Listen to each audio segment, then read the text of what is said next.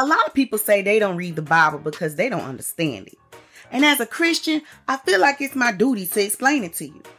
Welcome to the Ghetto Bible Tales. I'm your host, Jerica, and here at the Ghetto Bible Tales, we retell Bible stories and discuss biblical themes in a comical yet understandable way. We gonna laugh, but we gonna learn too. So strap on your seatbelt, pop yourself some popcorn, and let's do this.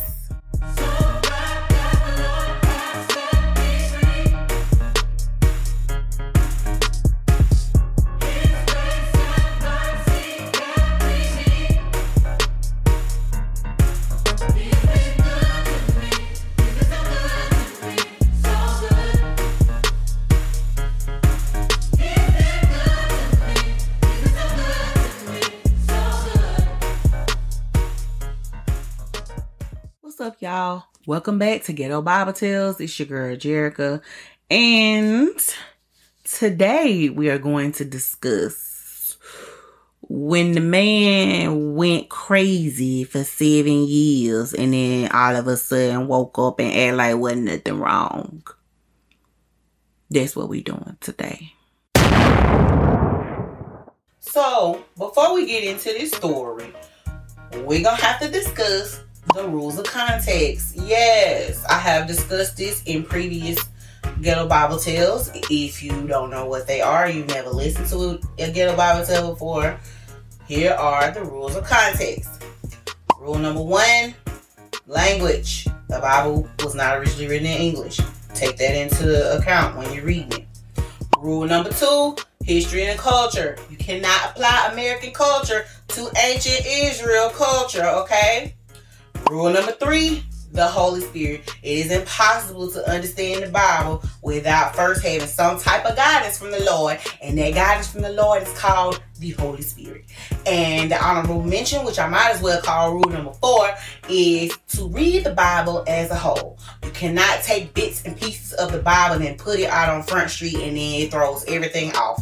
You have to read the Bible in its entirety from the beginning to the end. Once you gain an understanding of the rules of context, let's proceed in this story. Now, this story begins with a king by the name of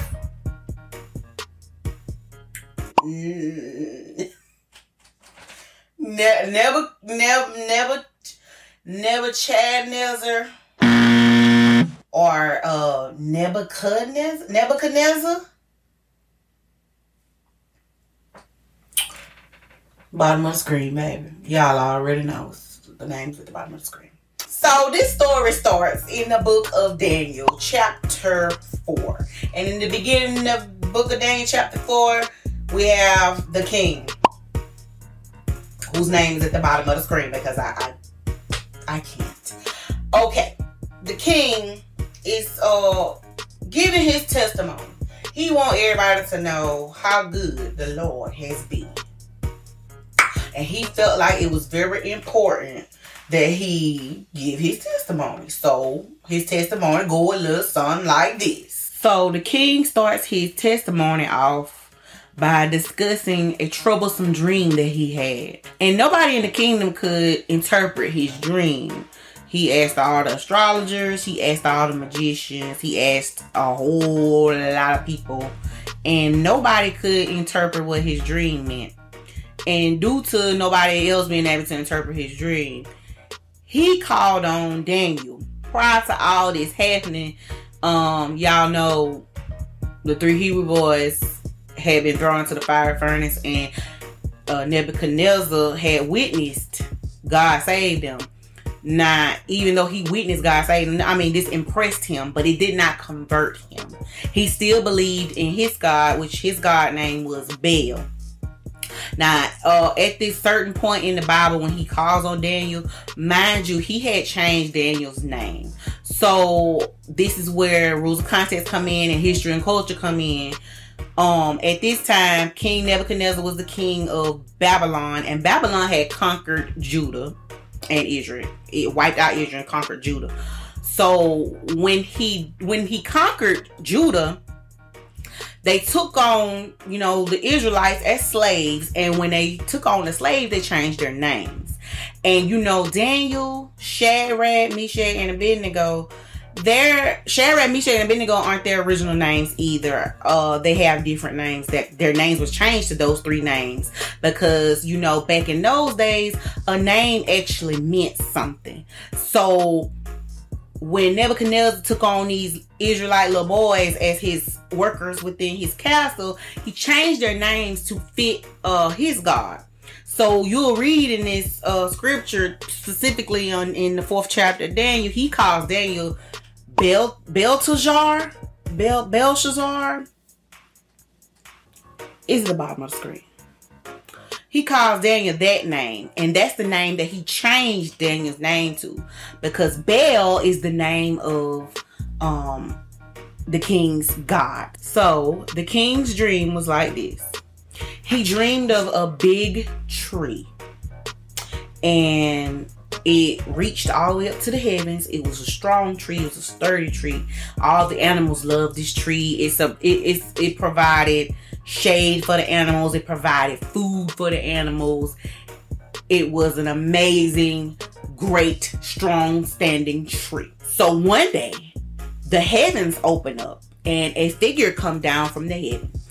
So the figure comes from heaven and it says, the tree will be chopped down.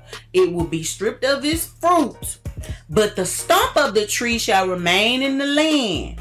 And then it went from talking about the tree, and then it changed the pronoun from it to him. And it said, let him graze with the beast and become a beast 7 times over. That was the end of the dream. So when Daniel hears the dream, he was a little nervous about interpreting the dream. And that's when we realized that it wasn't that the other people couldn't interpret the king's dream. They were afraid to tell him what the dream meant. So Daniel was like, I don't think I should tell him what this means. And then the king was like, you know what? Just say what it means because I want to know. So just tell me what it means. And Daniel was like, okay, king, you want to know? I'm going to go ahead and spit it real to you, bruh. The tree is you. So what's going to happen is you're going to get chopped down. Brought down to your lowest. And then you going to go crazy. You going to act like a beast for 7 years. That's your dream. That's what it mean, homie. That's what's going to happen. You going to lose your doggone mind for 7 years. That's your dream. So the king was like, okay, that's it. And you know, Daniel being the type of man that he is, he was like, you know, sir, if you want to avoid all of that, you know, losing all this that you have, this amazing country that you done built, if you want to avoid that, all you got to do is repent.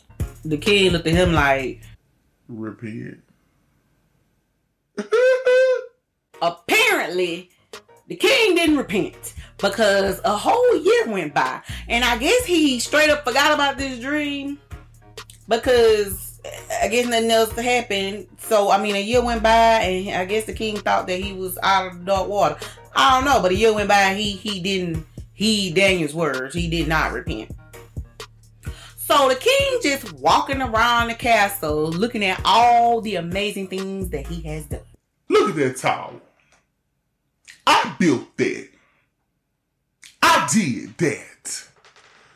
Look at that garden. I put that together.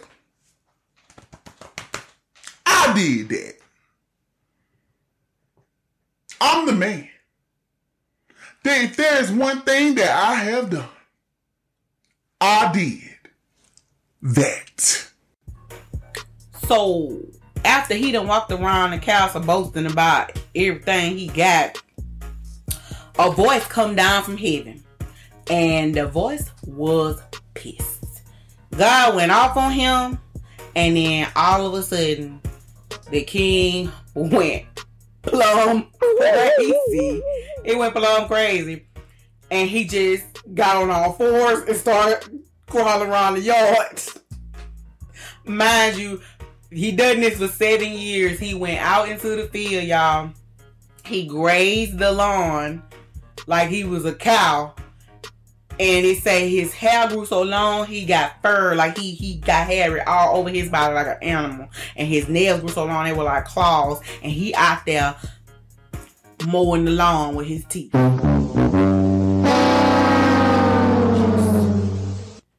Acting like a cow. Moo. Moo. So for 7 years, he out there just grazing on the lawn for 7 years. And then on the final day of the 7th year, he just stand up and say, "Glory to God." Like, what? And I just kind of like, what did the kingdom think when they king was out here walking around acting like he was a cow or an ox? Like, what was they doing for 7 years while he was gone pure crazy out there? I don't understand. But when he stood up that 7 years, he said, "Glory to God." He repented and he converted. And that, ladies and gentlemen, is the story of the man that went plumb nuts for 7 years and then just woke up one morning and got saved. If you want to read that story for yourself, turn your Bibles to Daniel chapter 4, and you can read all about King Nebuchadnezzar and how he went plumb crazy for 7 years, grazing the lawn like he a cow. I mean, people say 3rd time's a charm.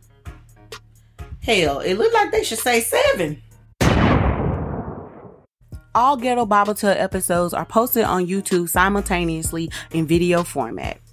Thanks for tuning in. You can follow the show on all social media at Ghetto Bible Tales. Head on over to ghettoBibleTales.com and you can sign up for the mailing list so that you can be notified of updates and other things. You can also request topics or stories that you'd like for me to discuss on the show. Once again, I'm your host, Jerica, and this has been the Ghetto Bible Tales. New episodes are posted every Wednesday and every Sunday.